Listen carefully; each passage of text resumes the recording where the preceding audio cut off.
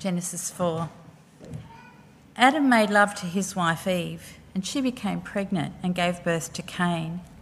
She said, "With the help of the Lord, I've brought forth a man." Later, she gave birth to her brother Abel. Now Abel kept flocks, and Cain worked the soil. In the course of time, Cain brought some of the fruits of the soil as an offering to the Lord. And Abel also brought an offering, fat portions from some of the firstborn of his flock. The Lord looked with favour on Abel and his offering, but on Cain and his offering he didn't look with favour. So Cain was very angry, and his face was downcast. Then the Lord said to Cain, "Why are you angry? Why is your face downcast? If you do what is right, will you not be accepted? But if you do not do what is right, sin is crouching at your door. It desires to have you, but you must rule over it." Now Cain said to his brother Abel, "Let's go out to the field." While they were in the field, Cain attacked his brother Abel and killed him. Then the Lord said to Cain, "Where is your brother Abel?" "I don't know," he replied. "Am I my brother's keeper?" The Lord said, "What have you done? Listen, your brother's blood cries out to me from the ground. Now you are under a curse and driven from the ground, which opened its mouth to receive your brother's blood from your hand. When you work on the ground, it will no longer yield its crops for you. You will be a restless wanderer on the earth." Cain said to the Lord, "My punishment is more than I can bear. Today you are driving me from the land, and I will be hidden from your presence. I will be a restless wanderer on the earth, and whoever finds me will kill me." But the Lord said, "Not so. Anyone who kills Cain will suffer vengeance 7 times over." Then the Lord put a mark on Cain, so that no one who found him would kill him. So Cain went out from the Lord's presence and lived in the land of Nod, east of Eden. Cain made love to his wife, and she became pregnant and gave birth to Enoch. Cain was then building a city, and he named it after his son Enoch. To Enoch was born Irad, and Irad was the father of Mehujael, and Mehujael was the father of Methusael, and Methusael was the father of Lamech. Lamech married 2 women, one named Adah and the other Zillah. Adah gave birth to Jabal. He was the father of all those who live in tents and raise livestock. His brother's name was Jubal. He was the father of all who play stringed instruments and pipes. Zillah also had a son, Tubal-Cain, who forged all kinds of tools out of bronze and iron. Tubal-Cain's sister was Naamah. Lamech said to his wives Adah and Zillah, "Listen to me. Wives of Lamech, hear my words. I have killed a man for wounding me, a young man for injuring me. If Cain is avenged 7 times, then Lamech 77 times.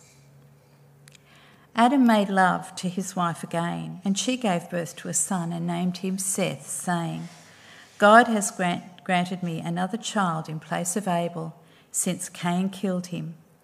Seth also had a son, and he named him Enosh. At that time, people began to call on the name of the Lord. This is the word of the Lord.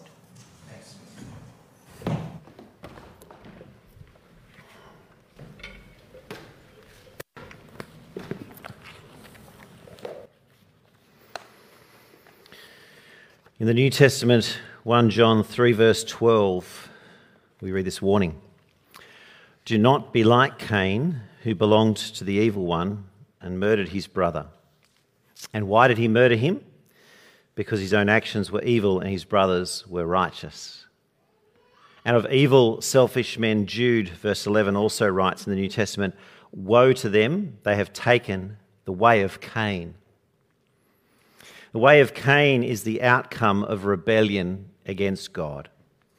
While Cain was fully responsible for his own choices when he decided to kill his brother and pretend it didn't matter, still, the genesis of Cain's sin found its beginning in his parents. It's just one of the many fruits of rebellion that all humans inherit from Adam and Eve, as we considered that last week in Genesis 3. The way of Cain is the way of self-interest and death. It's the way of contempt for the lives and welfare of others. The way of Cain is devoid of other person-centred love. It can be found all over our society and is deeply rooted within each of us, for all of us are the offspring of Adam, through whom came sin and death. The way of Cain is what stands behind the terrible statistics of the 20th century, where some 125 million people were put to death by government agencies around the world. The way of Cain is what stands behind what's occurring in Russia and the Ukraine right now. And closer to home, the way of Cain is what stands behind and feeds our Australian violence statistics. In the lifetime of every Australian male, 1 in 2 will experience serious violence at the hands of another person. The statistics for women are lower at 1 in 3, and that's good. However, the stark difference remains that while men may be attacked by a total stranger, nearly all violence against women comes from the hands of someone who knows them intimately. Every day in Australia, 8 women are hospitalised because of violence from a current or former male partner. More than 1 of those 8 will die each week. Intimate partner violence remains the leading cause of death, disability and illness in Australian women aged 15 to 44. And higher again are the figures on coercive control and disputes that don't make it to the hospital. In fact, our Australian police attend a serious domestic dispute every 2 minutes around the clock. And this year in Australia, we can expect another 72,000 women, 34,000 children and 9,000 men to seek homeless services because of relationship violence. And that's just for the Australians who make it out of the womb to receive a date of birth. For the way of Cain also stands behind our Australian abortion statistics. For all our fear of death from cancer, it appears now to be more dangerous to be unborn inside an Australian womb than to be seated in a doctor's office with a cancer diagnosis. Cancer patients have a higher chance of survival than unborn Australians. It's a wonder any of us are alive at all. And for all of us who are, the statistics declare that we're already damaged by the way of Cain, or we're very likely soon to be. And if not for God's intervening grace, the numbers would be worse. And I know this for a fact because I know myself. And I know my history. As a 12-year-old, I plotted the violent death of my brother. I don't remember what he did to upset me much. At a guess, I'd say he teased me about something I cared about, or he hurt me physically, or deprived me of something that I thought was mine.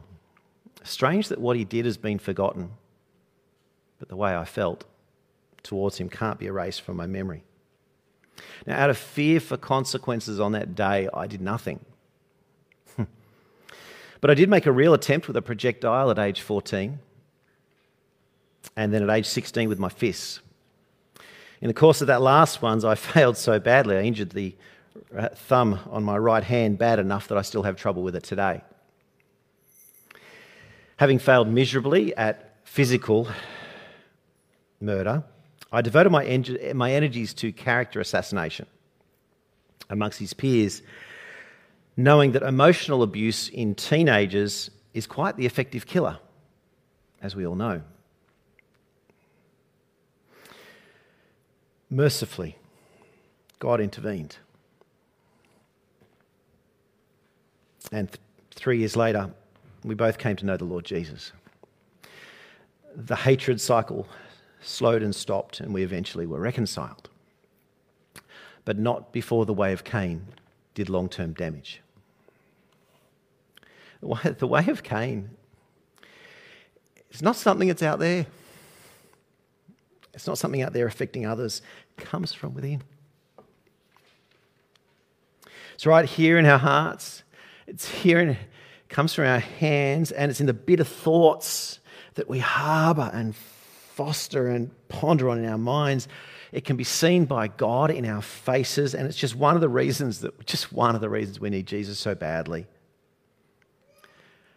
And meanwhile, it's only by God's intervening grace that anything good can happen. That anything good can happen while we wait for Jesus' return. And it's precisely that Eve recognises here. It's God's merciful intervention that she recognises at the outset of our passage, chapter 4, verse 1. Adam made love to his wife Eve, and she became pregnant and gave birth to Cain. She said, "With the help of the Lord, I've brought forth a man." Later, she gave birth to his brother Abel, and all was well, until the two brothers grew up. And Cain, like his parents before him, decided that he knew better than God about what was good and what was evil for him. It's a classic human soap opera, as Cain's envy of Abel's relationship with God becomes bitter resentment. And rather than learning the obvious lesson of God's delight in Abel's generous sacrificial gift and therefore choosing to repent of his own casual efforts of just offering some of what could be found anywhere, Cain decided to lower the bar of what God should accept from his hands. And he decided to do it by levelling the playing field of anyone who could be compared to him. Now, it never was a competition for God's approval. But Cain turned it into one. And as we all know, if you can't beat them, kill them. Much more effective than joining them. Famous version of this you might know of this self-interested solution to competition occurred in Texas in a cheerleading squad when in 1991 the famous Wanda Holloway hired a hitman to kill the mother of her own 13-year-old daughter's rival on the cheerleading team. Remember Wanda?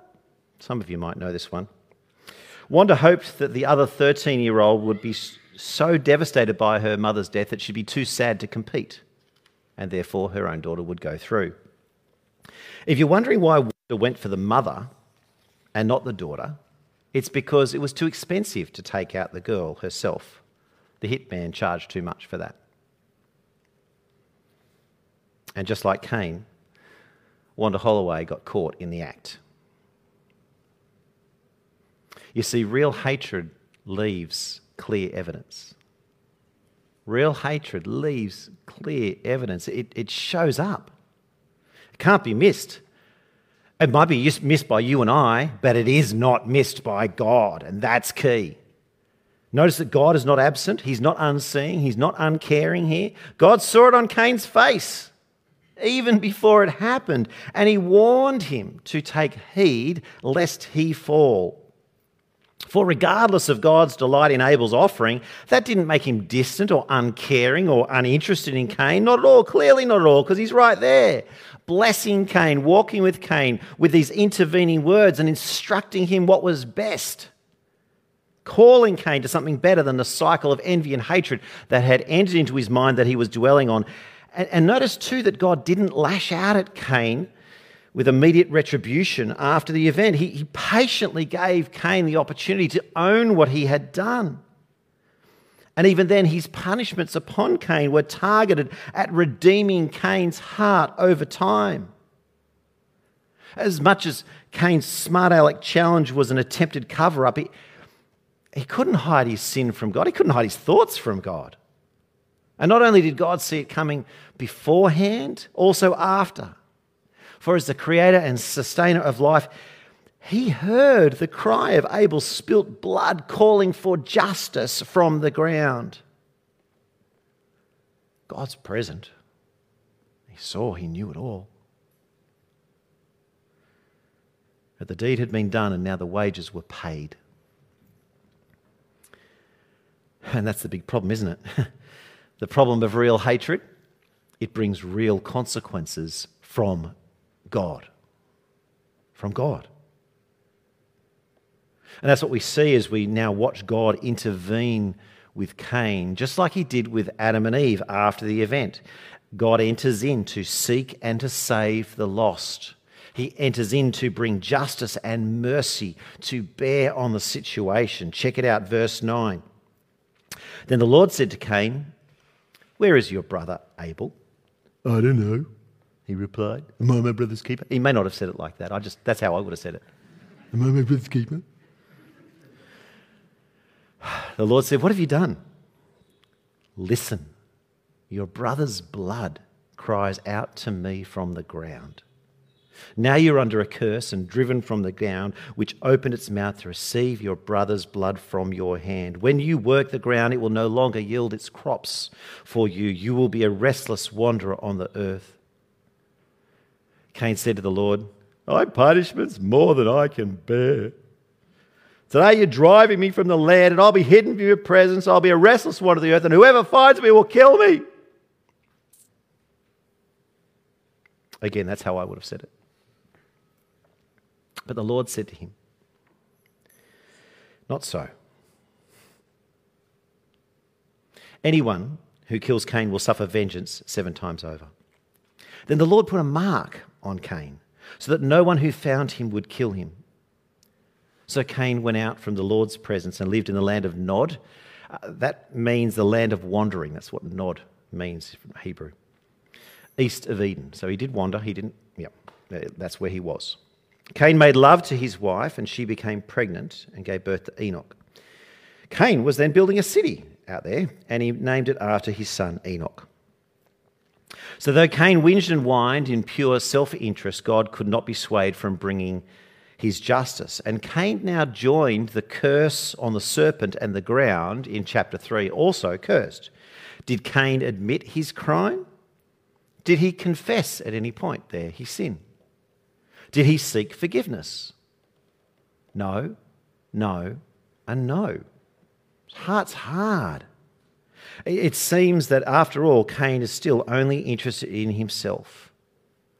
His heart is so hardened and corrupted by self-interest that he never recognised his fault. Instead, he infected the next generation as the fruits of rebellion were passed down to his son Enoch as Cain continued to disobey God. Did you notice the ongoing disobedience? God had sentenced him to wander the earth. He started out there, sure enough, but as a person, and the reason of this, of course, was if he's going to wander and he can't produce food, then he becomes a person who is entirely dependent upon the mercy of others to keep him alive. So where he had failed to be his brother's keeper, he now must be kept by others entirely and learn to respect those who work the ground where he cannot. But instead of obeying God's improvement plan, Cain rebelled. Again, married and built a city. Now, he can only have married one of his nieces or sisters because there were no other people. And he may have actually been married beforehand. We're just told here he made love to his wife and they had a child. It could have been married prior to the death of Abel. We're not told. But the key thing here, the rebellion here, is he settles down in order to build a city. Wasn't he supposed to wander? So arrogant was Cain and so convinced of his powerful legacy through his son Enoch that he even named the city then after his son. And reading this, we could be excused for thinking that disobedience towards God is maybe just not such a big deal afterwards. I mean, he clearly got away with it. He got away with it entirely, it seems. And good fortune seems to be what follows the descendants of Cain. As time passes, all the way down to the 7th generation, we see that they're actually quite successful in terms of this city and technical civilization. gathering people together to produce things. Animal husbandry, music, fine arts, the forging of tools and weapons all began with them. What's going on? At the very least, we must conclude that God's merciful love continued to bring the sun and the rain on the righteous and the wicked alike. And while that's true, and wonderfully it is true, it's also right to notice that God had given them over to their sin. As their thinking became futile and darkened, their foolish hearts were darkened as the generations continued. Did you notice that? Look at the evidence. We see that underneath that veneer of civilization lay a heart of self-interest and a growing desire for vengeance and death. Did you notice it there, verse 23 and 4? The way of self-interest, the way of Cain was alive and flourishing in Lamech's little ditty there that he used to terrorise his wives with. Here's threat of domestic violence. Here's an example of what coercive control can sound like in a veiled threat. Lamech said to his wives, Adah and Zillah, listen to me. Wives of Lamech, hear my words.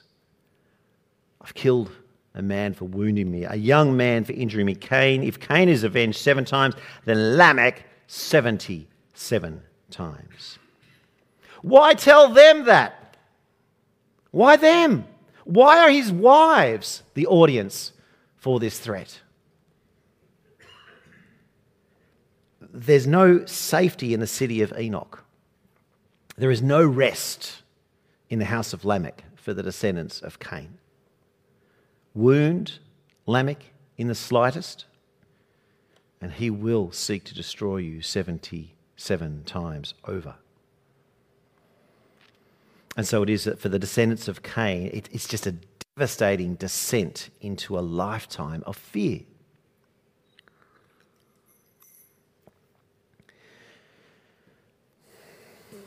Well, praise God that chapter 4 doesn't end there.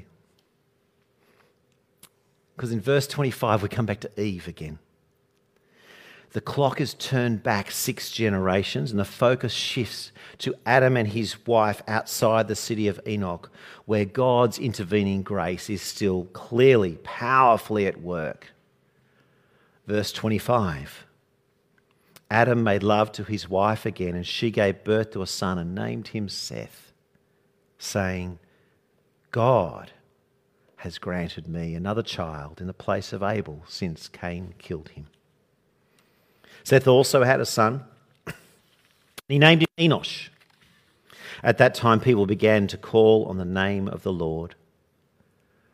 So while we see God's sustaining grace over there with Cain and his crew still keeping them alive, we see God's intervening grace over here, granting them another child in place of Abel. And Seth was God's merciful gift, not just to them, but to us all.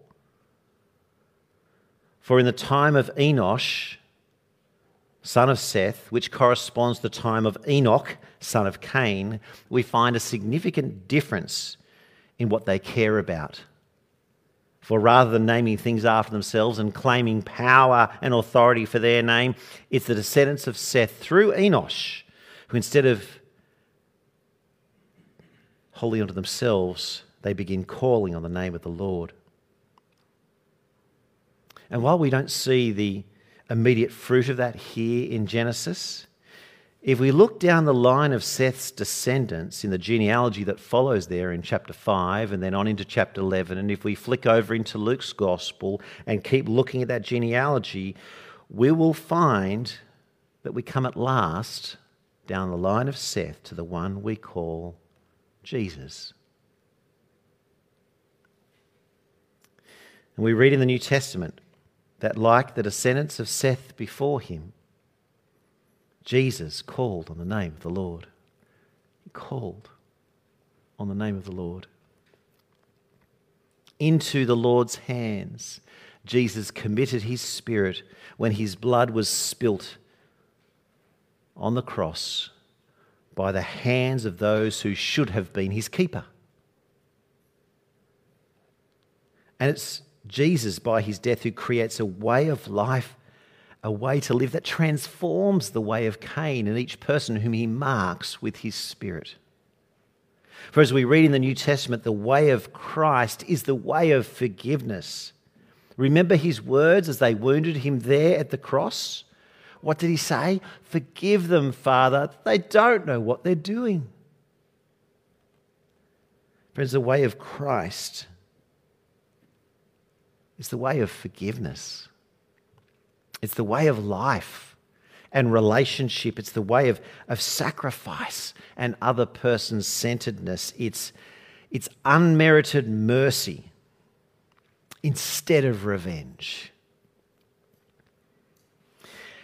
And you know, that's not new with God in Jesus. That doesn't just start happening when we get to the New Testament. Remember, we saw that same way of mercy in how God handled Cain, didn't we?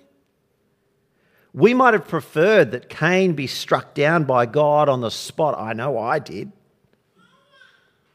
But God showed mercy. Not only did he intervene to warn and instruct Cain and then give him the opportunity to own up and to repent, still further, he delayed Cain's death sentence and even provided a mark to stop others taking just revenge on him and killing him as he deserved.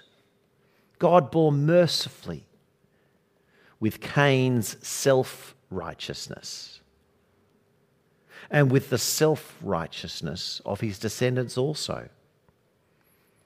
He shows unwarranted, undeserved mercy towards self-righteous people, people who declare themselves righteous, irrelevant of all circumstances and evidence to the other. And this is good, isn't it?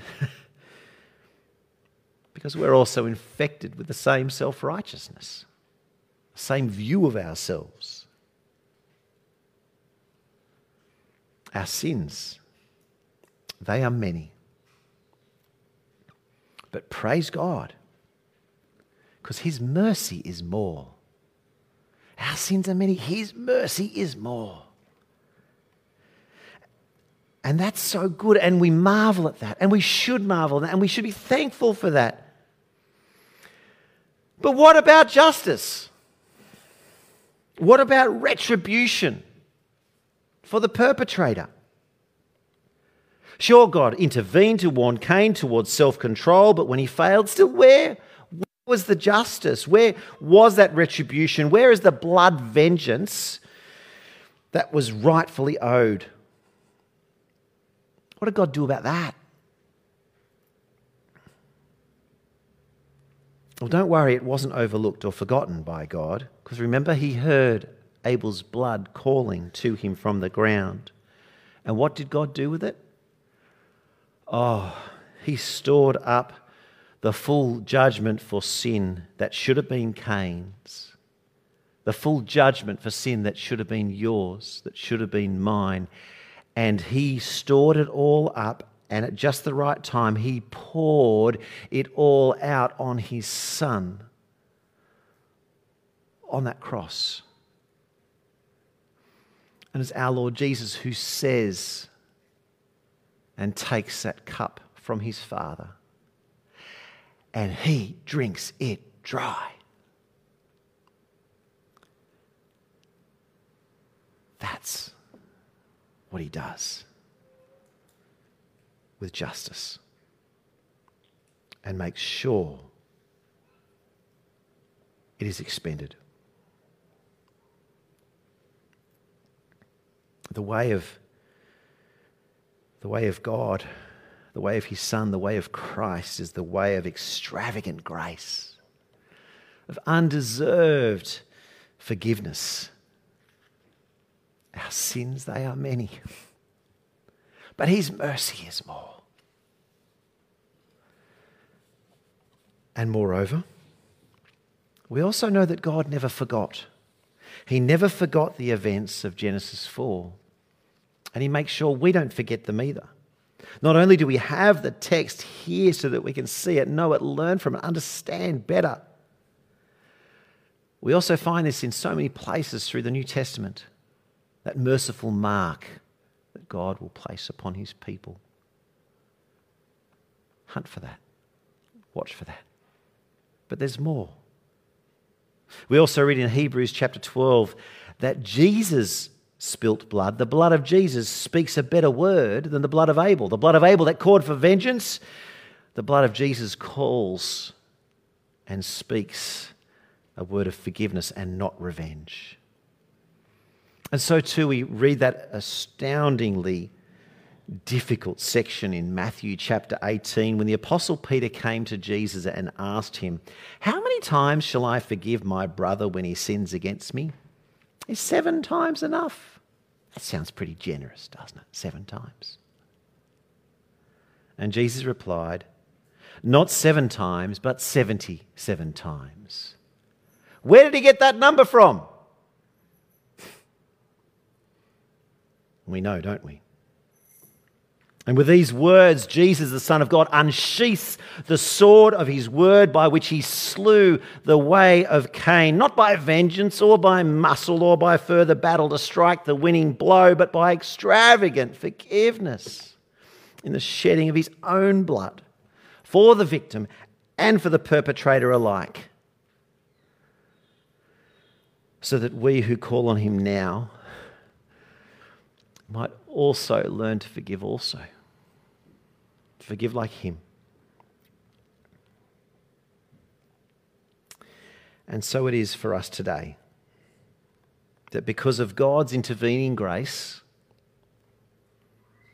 because of God's sustaining grace that we're even alive, but because of his intervening grace in particular, because of his sending of Son Jesus to forgive us by his blood, that you and I can now choose to live together differently, to live calling on the name of the Lord like the sons of Seth, like Jesus himself. We can choose to do this, living this side of the cross.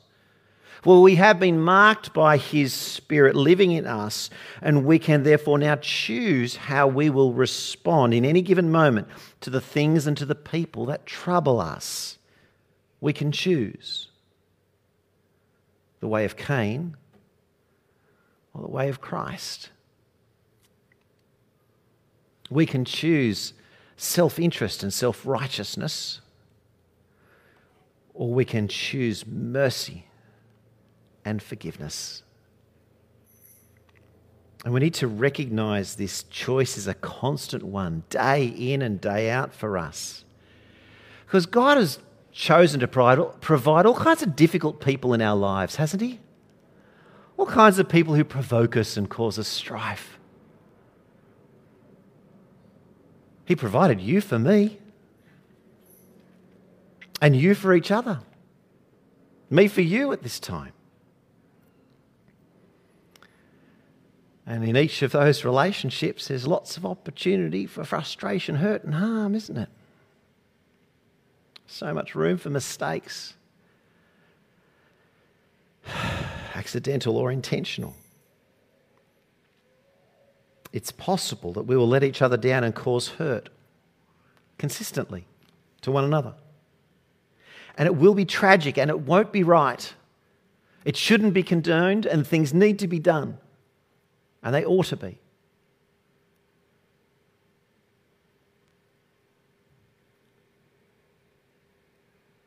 And as we deal with those things,